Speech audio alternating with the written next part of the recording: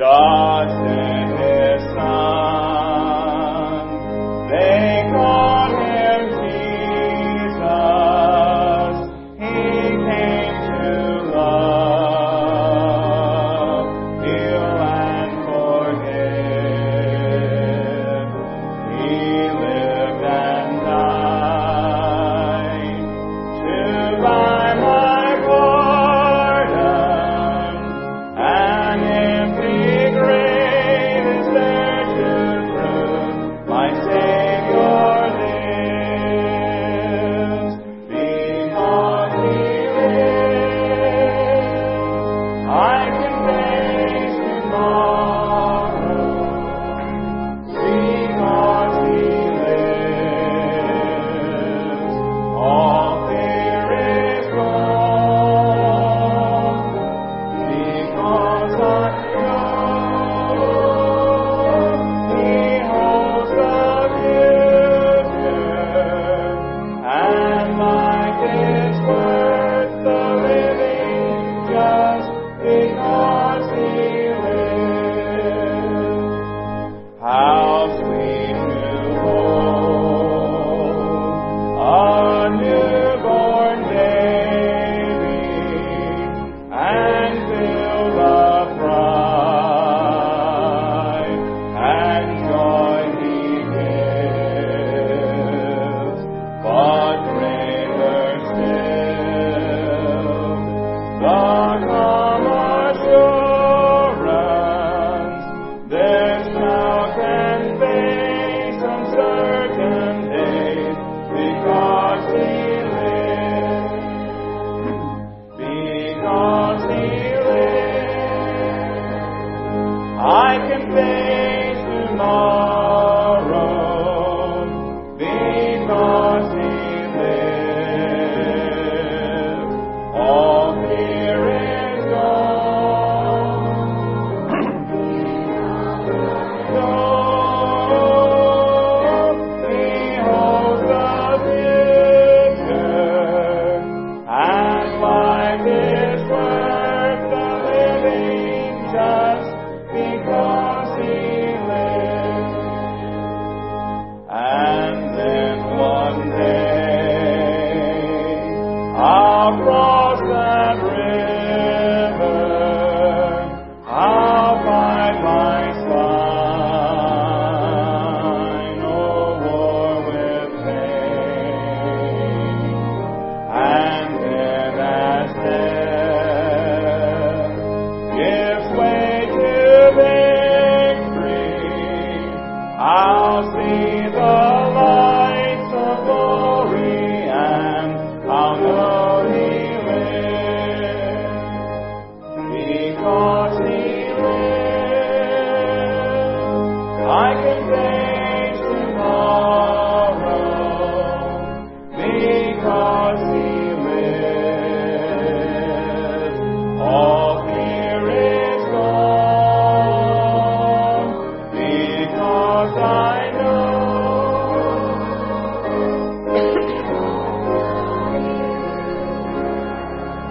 and life is worth the living just because He lives.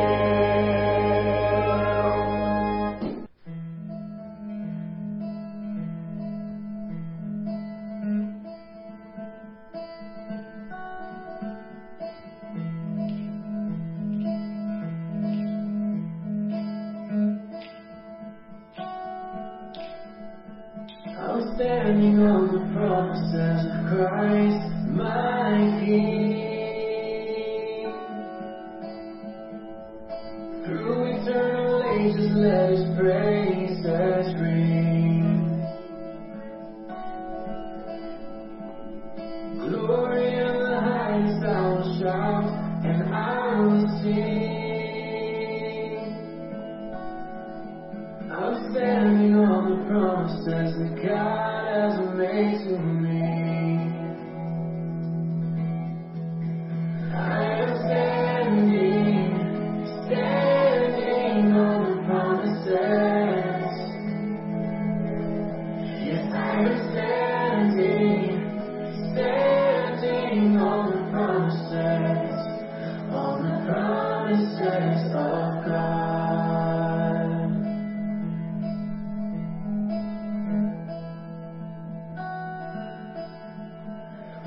standing on the promises I cannot fall. Listening every moment to the Spirit's call. Resting in my Savior as my all in all. When I'm standing on the promises, I am standing tall. I am standing on the promises. Yes, I am standing on the promises of God.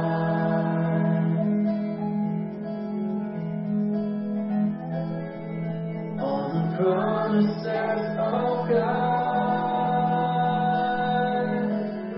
On the promises. I'm bound to Him eternally by love's strong cord. Overcoming daily with the Spirit's sword. Standing on the promises of Christ my Lord.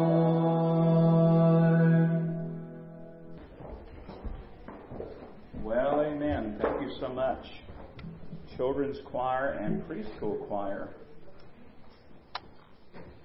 Take your copy of God's Word if you have it with you. You can take one there in the pew rack in front of you and turn to 1 Samuel chapter 16. Y'all turn the monitors down a little bit. I'm really hearing myself in here. So, 1 Samuel chapter 16. Thank you, guys. 1 Samuel chapter 16. And we're going to begin today looking at someone who's mentioned over and over again in the Bible. In fact, he's mentioned 600 times in the Old Testament and 60 times in the New Testament. He's been the subject of authors and artists and sculptors throughout history. One author said that few have had so varied a career as he. Shepherd and monarch, poet and soldier, champion of his people, and outlaw in the caves of Judea. Beloved of Jonathan and persecuted by Saul, vanquishing the Philistines one day and accompanying them into battle another. He was a shepherd, he was a warrior, he was a musician, he was a saint, he was a sinner, he was a prophet, he was a king, but he's probably best known as a giant killer.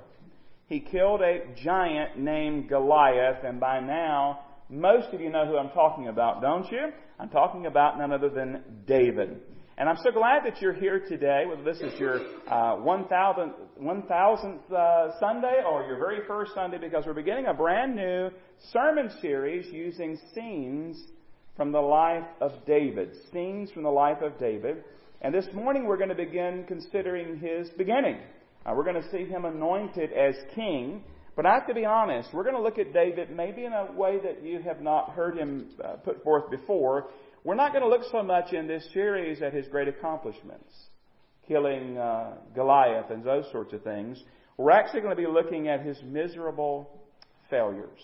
We're going to look at some of the failures in David's life. And we're calling this series Flawed Hero. Flawed Hero. Scenes from the life of David. You know, David is a hero of the faith. If you go into the New Testament book of Hebrews, the 11th chapter is known as the Hall of Faith. And it talks about men and women who are filled with faith. And David is mentioned there by name in chapter 11, verse 32 of Hebrews. David is actually an ancestor of the Lord Jesus Christ. One day Jesus will actually rule upon the throne of David in an everlasting kingdom. But I'm getting ahead of myself because today we're just going to begin looking at his life and seeing really his beginning as he is anointed as king. And if you'd like to follow along, if you find in your Bible, or there's one in the pew rack in front of you, 1 Samuel chapter 16. Now 1 Samuel is the ninth book in the Old Testament, so start at Genesis and keep going until you get to 1 Samuel. If you get to the book of Kings or Chronicles, you've gone too far. So just back up and find 1 Samuel, the 16th chapter. Now, before we read together the Scripture, I need to introduce you to two other characters that are going to appear in our reading today. The first one is named Samuel. And Samuel is a very important man in the Old Testament. He is a prophet and he is a judge. He's a prophet, a judge. His name is Samuel. And then the second person that I need to introduce you to is a man by the name of Saul. Now, this is not Saul that we read about in the New Testament. This is Saul of the Old Testament. And Saul is the very first king of Israel. And what's happened here is God has rejected Saul as being king in Israel because Saul has rejected God's word or God's instruction. He's been disobedient. And so God has rejected Saul as being king. That's what's going on. And Samuel, our prophet and judge, Samuel is sad. And he's mourning over what has happened in Saul's life and what is happening in the people's lives as a result of that. And now that you know that, look with me at verse 1 of 1 Samuel chapter 16. 1 Samuel chapter 16, verse 1. Now the Lord said to Samuel, "How long will you mourn for Saul, seeing I have rejected him from reigning over Israel? Fill your horn with oil," that is like an animal horn or a flask with oil in it, "and go, I am sending you to Jesse the Bethlehemite, for I have provided myself a king among his sons." And Samuel said, "How can I go? If Saul hears it, he will kill me." But the Lord said, "Take a heifer with you and say, I have come to sacrifice to the Lord. Then invite Jesse to the sacrifice, and I will show you what you shall do. You shall anoint for me the one I name to you." So Samuel did what the Lord said and went to Bethlehem. And the elders of the town trembled at his coming and said, "Do you come peaceably?" And he said, "Peaceably. I've come to sacrifice to the Lord. Sanctify yourselves and come with me to the sacrifice." Then he consecrated Jesse and his sons and invited them to the sacrifice. Verse 6. So it was when they came that he looked at Eliab and said, "Surely the Lord's anointed is before him." But the Lord said to Samuel, "Do not look at his appearance or at his physical stature, because I've refused him. For the Lord does not see as man sees, for man looks at the outward appearance, but the Lord looks at the heart." So Jesse called Abinadab and made him pass before Samuel. And he said, "Neither has the Lord chosen this one." And then Jesse made Shammah pass by, and he said, "Neither has the Lord chosen this one." Then Jesse made 7 of his sons pass before Samuel. And Samuel said to Jesse, "The Lord has not chosen these." And Samuel said to Jesse, "Are all the young men here?" Then he said, "There remains yet the youngest, and there he is keeping the sheep." And Samuel said to Jesse, "Send and bring him, for we will not sit down till he comes here." So he sent and brought him in. Now he was ruddy, with bright eyes and good looking. And the Lord said, "Arise, anoint him, for this is the one." Then Samuel took the horn of oil and anointed him in the midst of his brothers. And the Spirit of the Lord came upon David from that day forward. So Samuel arose and went to Ramah. Now, this is a pretty straightforward story, I think, but there are many lessons that we can learn from this beginning, this start that David had. And I want to point out 2 of them in particular to you this morning. I want to point out to you, first of all, as we think about this story and think about the life of the people and think about David, I want to suggest to you that God carries on His work. God carries on His work. You know, men come and go. Men succeed and fail. Kingdoms rise and fall, but God is eternal. It's been said that God buries His workmen, but carries on His work. What I'm saying is that no man or woman, no person can ultimately thwart God's purposes in our world. And that's an important thing to remember, especially in the day in which we live. God knew all along what Saul was going to do. When Saul disobeyed the Lord and God rejected him, God was not caught off guard. God was not surprised that Saul had done what he did. God did not wring His hands in despair when it actually happened. In fact, God knew all along, and God had a plan, and God had a man. He had a plan, and He had a man. In fact, if you were to take and put your finger there and go to the 13th chapter, verses 13 and 14, you would read these words. And Samuel said to Saul, "You have done foolishly. You've not kept the commandment of the Lord your God, which He commanded you. For now the Lord would have established your kingdom over Israel forever. But then He says in 1 Samuel 13:14 these words, But now your kingdom shall not continue. The Lord has sought for Himself a man after His own heart. And the Lord has commanded him to be commander over His people because you've not kept what the Lord commanded you. God had a plan and God had a man. And the plan was a new king. And the man was a man named David. You know, all this reminds me of our first ancestors, Adam and Eve, way back in the Garden of Eden. I don't know if you ever thought about it, beloved, but God knew all along that they were going to disobey Him. And they were going to eat of that forbidden fruit, and yet He created them anyway. Now that alone is enough to blow your mind, that He created them anyway. And then when they did eat the forbidden fruit, when they sinned, God revealed to them that He had a plan, and He had a man. And in fact, if you go back to the very first book of the Bible, in Genesis chapter 3, you don't have to turn there, you just listen today, we find that God talks about His plan and His man. And we find the gospel in the very first book of the Bible, the book of Genesis. You can jot this reference down. I'll give you several references you might want to jot down as we're going today and look them up later. But Genesis 3:14 and 15. So the Lord God said to the serpent, Because you've done this, you're cursed more than all cattle, and more than every beast of the field. On your belly you shall go, and you shall eat dust all the days of your life. But listen to what He says in verse 15 of Genesis 3. And I will put enmity between you and the woman, and between your seed and her seed.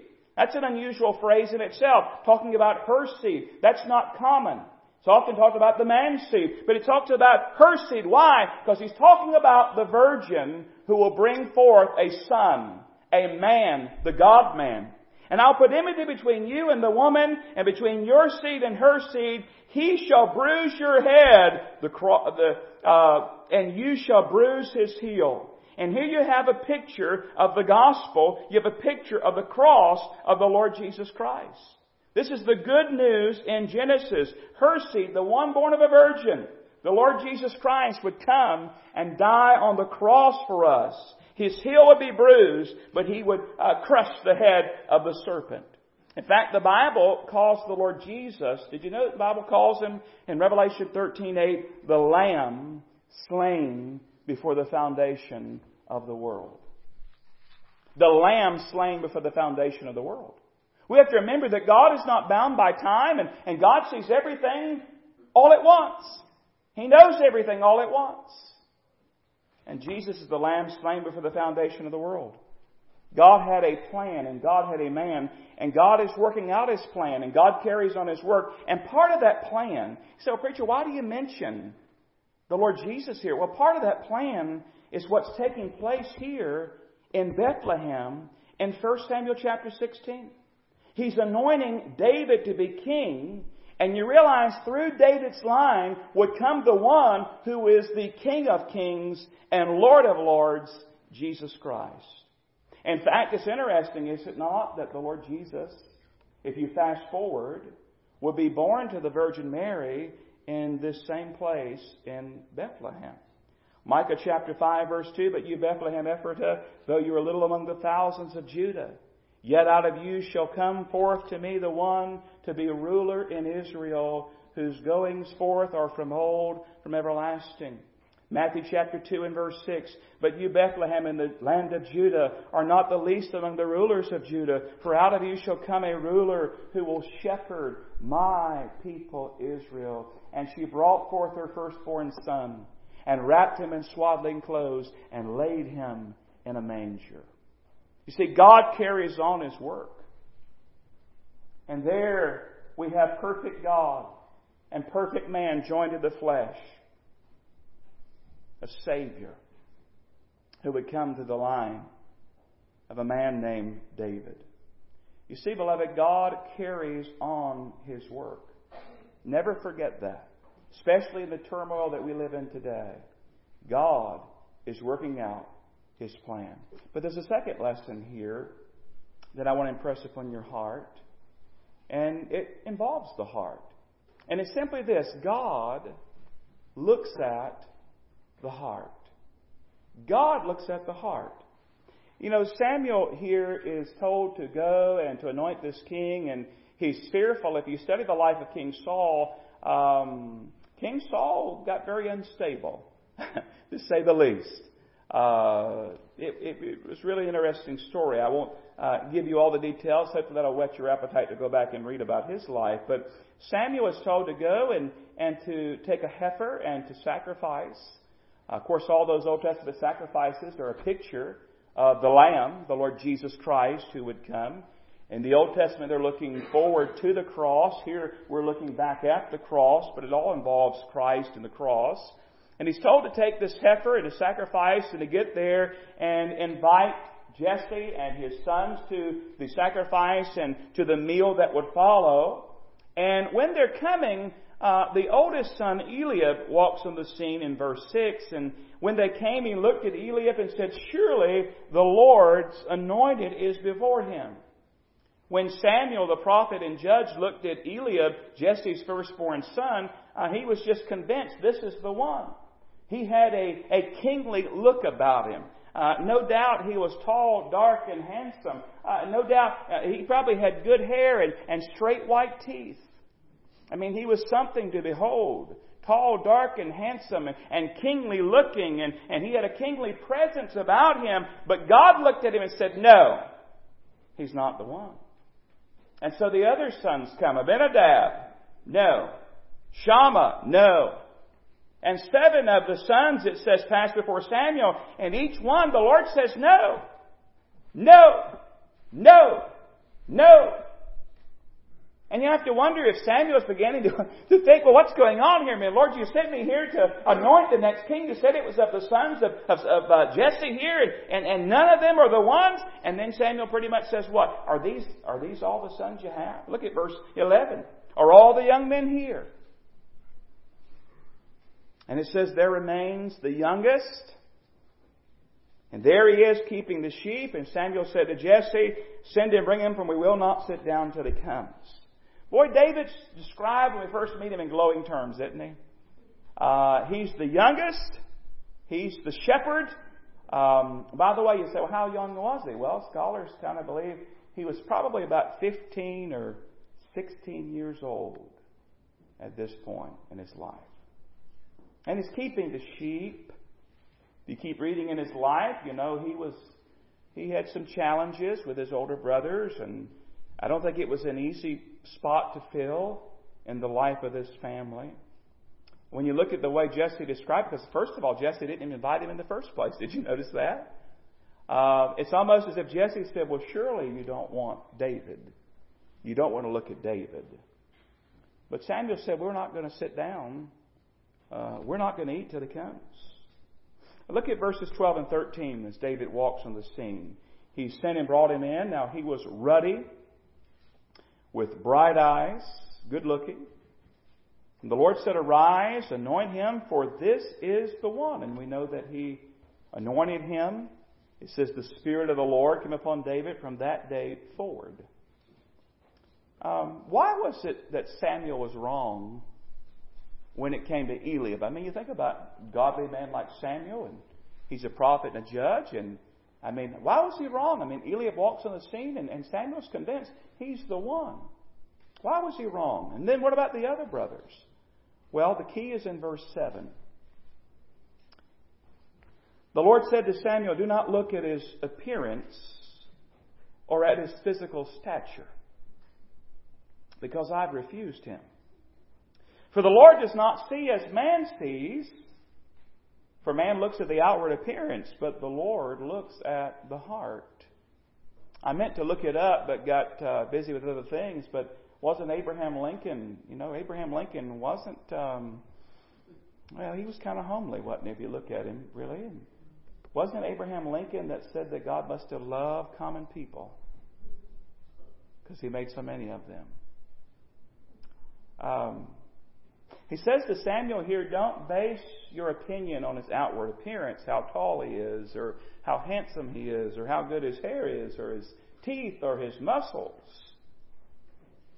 Don't misunderstand. God is not against someone being beautiful.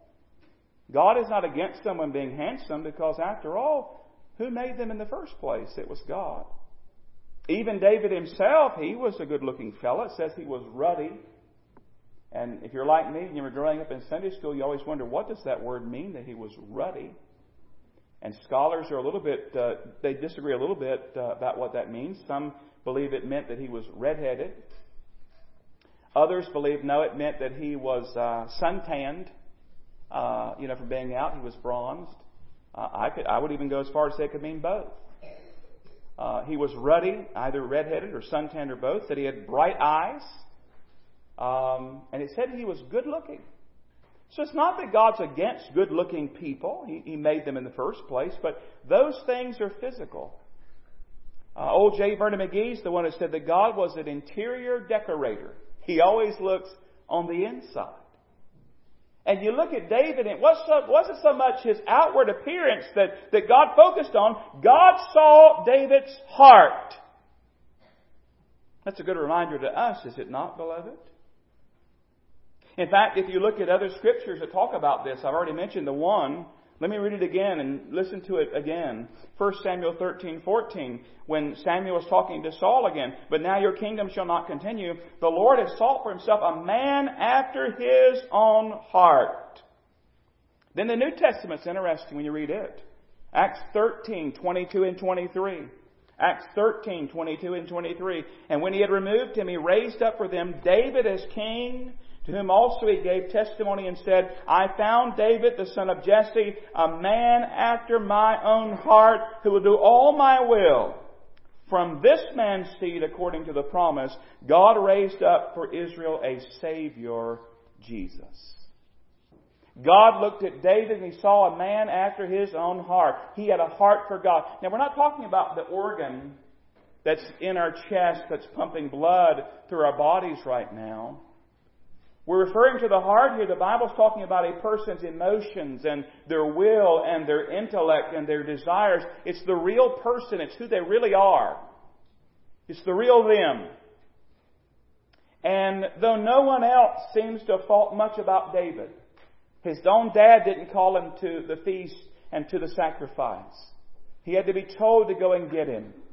We read at other times that even his older brother Eliab would say some harsh things to him. Later on, we find that God took notice of David.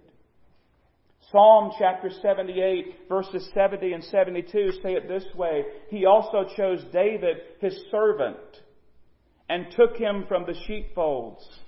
From following the ewes that had young, he brought him to shepherd Jacob, his people, and Israel, his inheritance. So he shepherded them according to the integrity of his heart and guided them by the skillfulness of his hands. Psalm 78, 70 through 72. I love that, don't you? God delights to take people whom others overlook and discount and don't think much of. God loves to take those types of people and use them for His glory. In fact, jot this reference down. 1 Corinthians chapter 1, verses 27 through 29. It says in 1 Corinthians 1, 27 through 29, but God has chosen the foolish things of the world to put to shame the wise. And God has chosen the weak things of the world to put to shame the things that are mighty. And the base things of the world, and the things which are despised, God has chosen. And the things which are not, to bring to nothing the things that are, that no flesh should glory in His presence. Maybe you know what it is to be overlooked and discounted. Maybe you were the one that was chosen last on the playground when they're choosing teams. And they keep choosing and you keep standing there. And finally you're the only one left. And someone says, well, I guess I'll have to take them.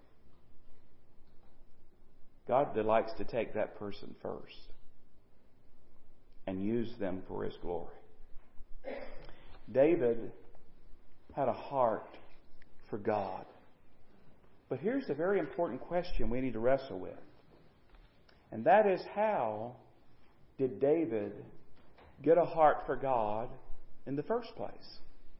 How did he get a heart for God? Can I just tell you, he wasn't born with a heart for God. This is not a natural thing that we have a heart for God. In fact, David says this about himself. These are David's words of the inspiration of the Holy Spirit. Psalm 51:5. Here's what David says about himself. Behold, I was brought forth in iniquity, and in sin my mother conceived me. It wasn't a natural thing. In fact, the Bible doesn't describe our heart in a very kind way.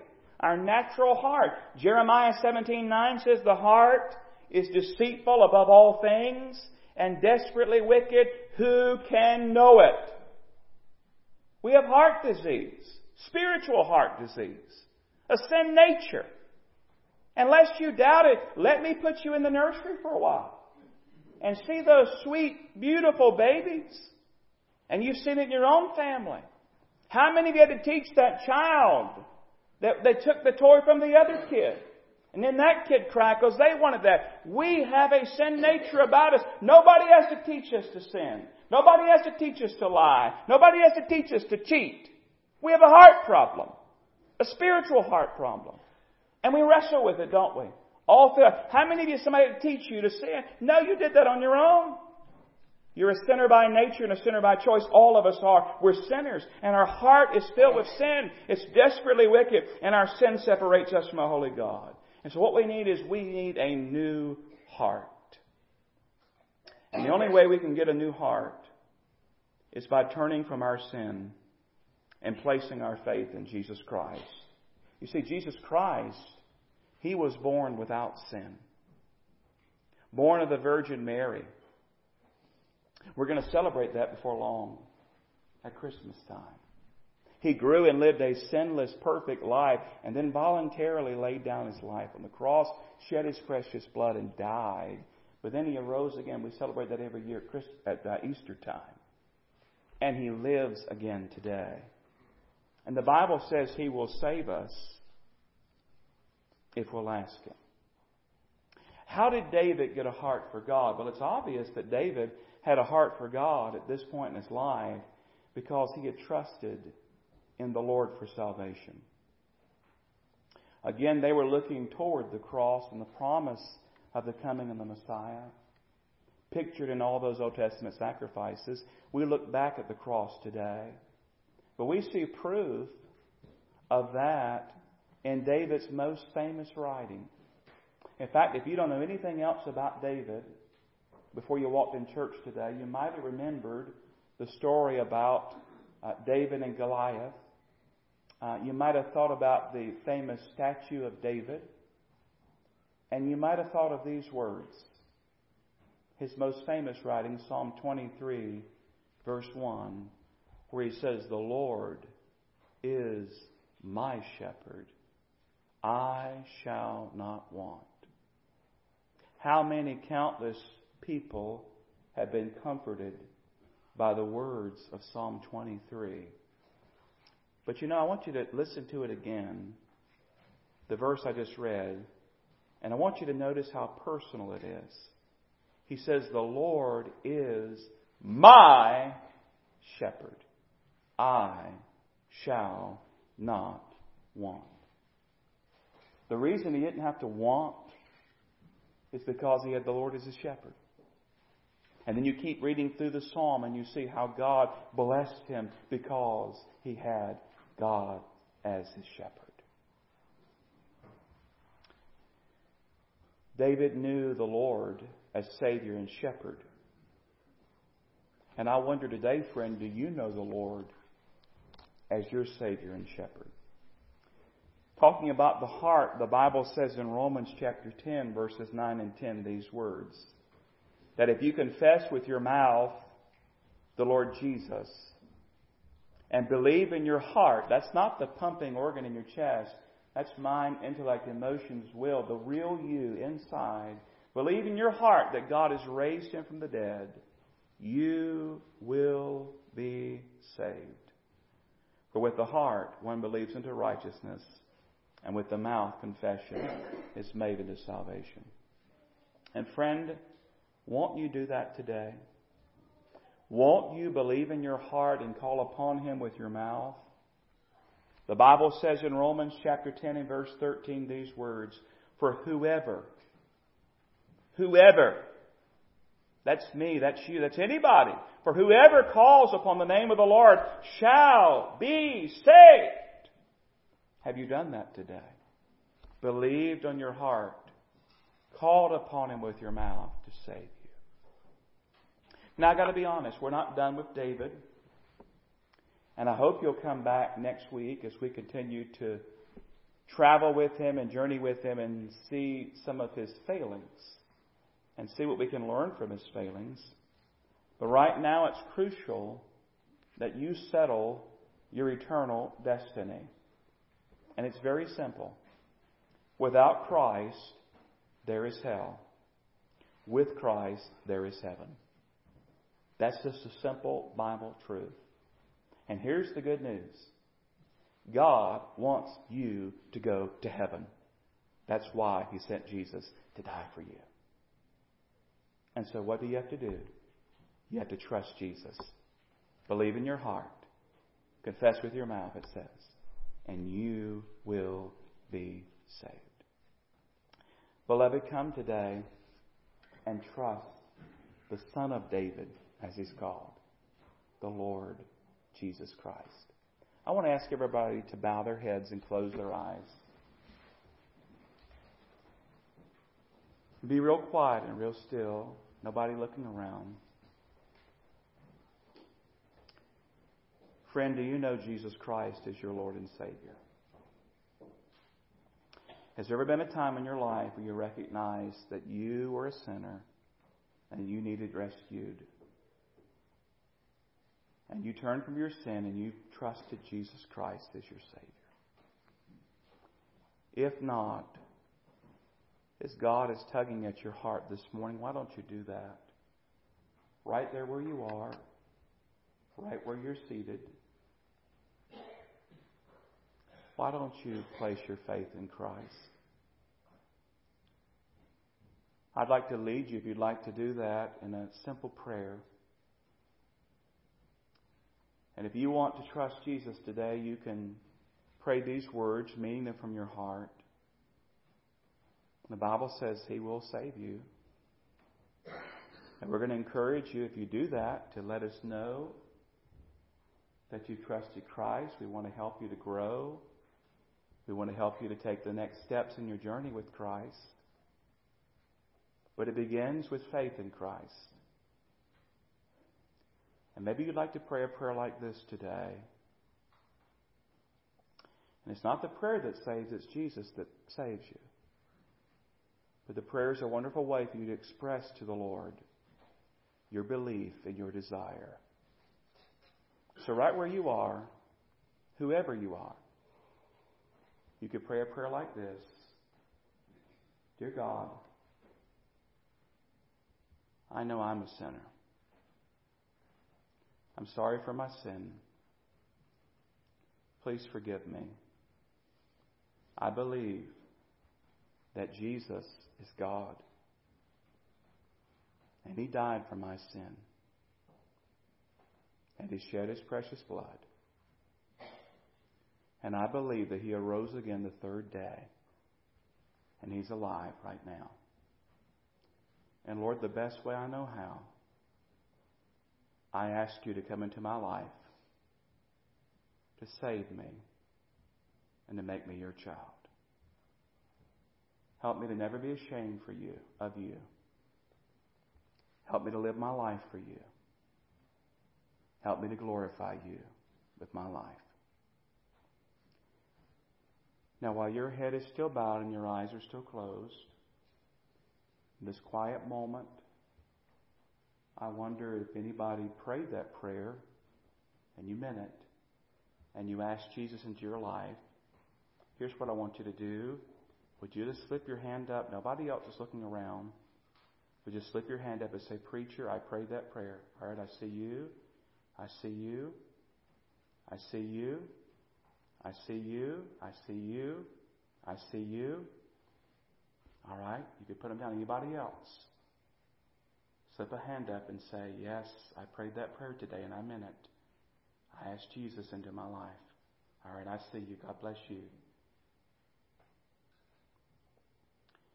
I want to encourage you to tell someone today that you asked Jesus into your life.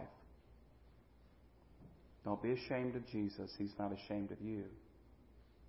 I'd love to talk with you personally. Put some literature in your hands and help you to grow. Talk to you about things like baptism and church membership and all those things. But it's key right now that you share with others that you've asked Jesus into your life. So I want to encourage you to do that. You can do that during this invitation song. You can walk down and just greet me here and share that.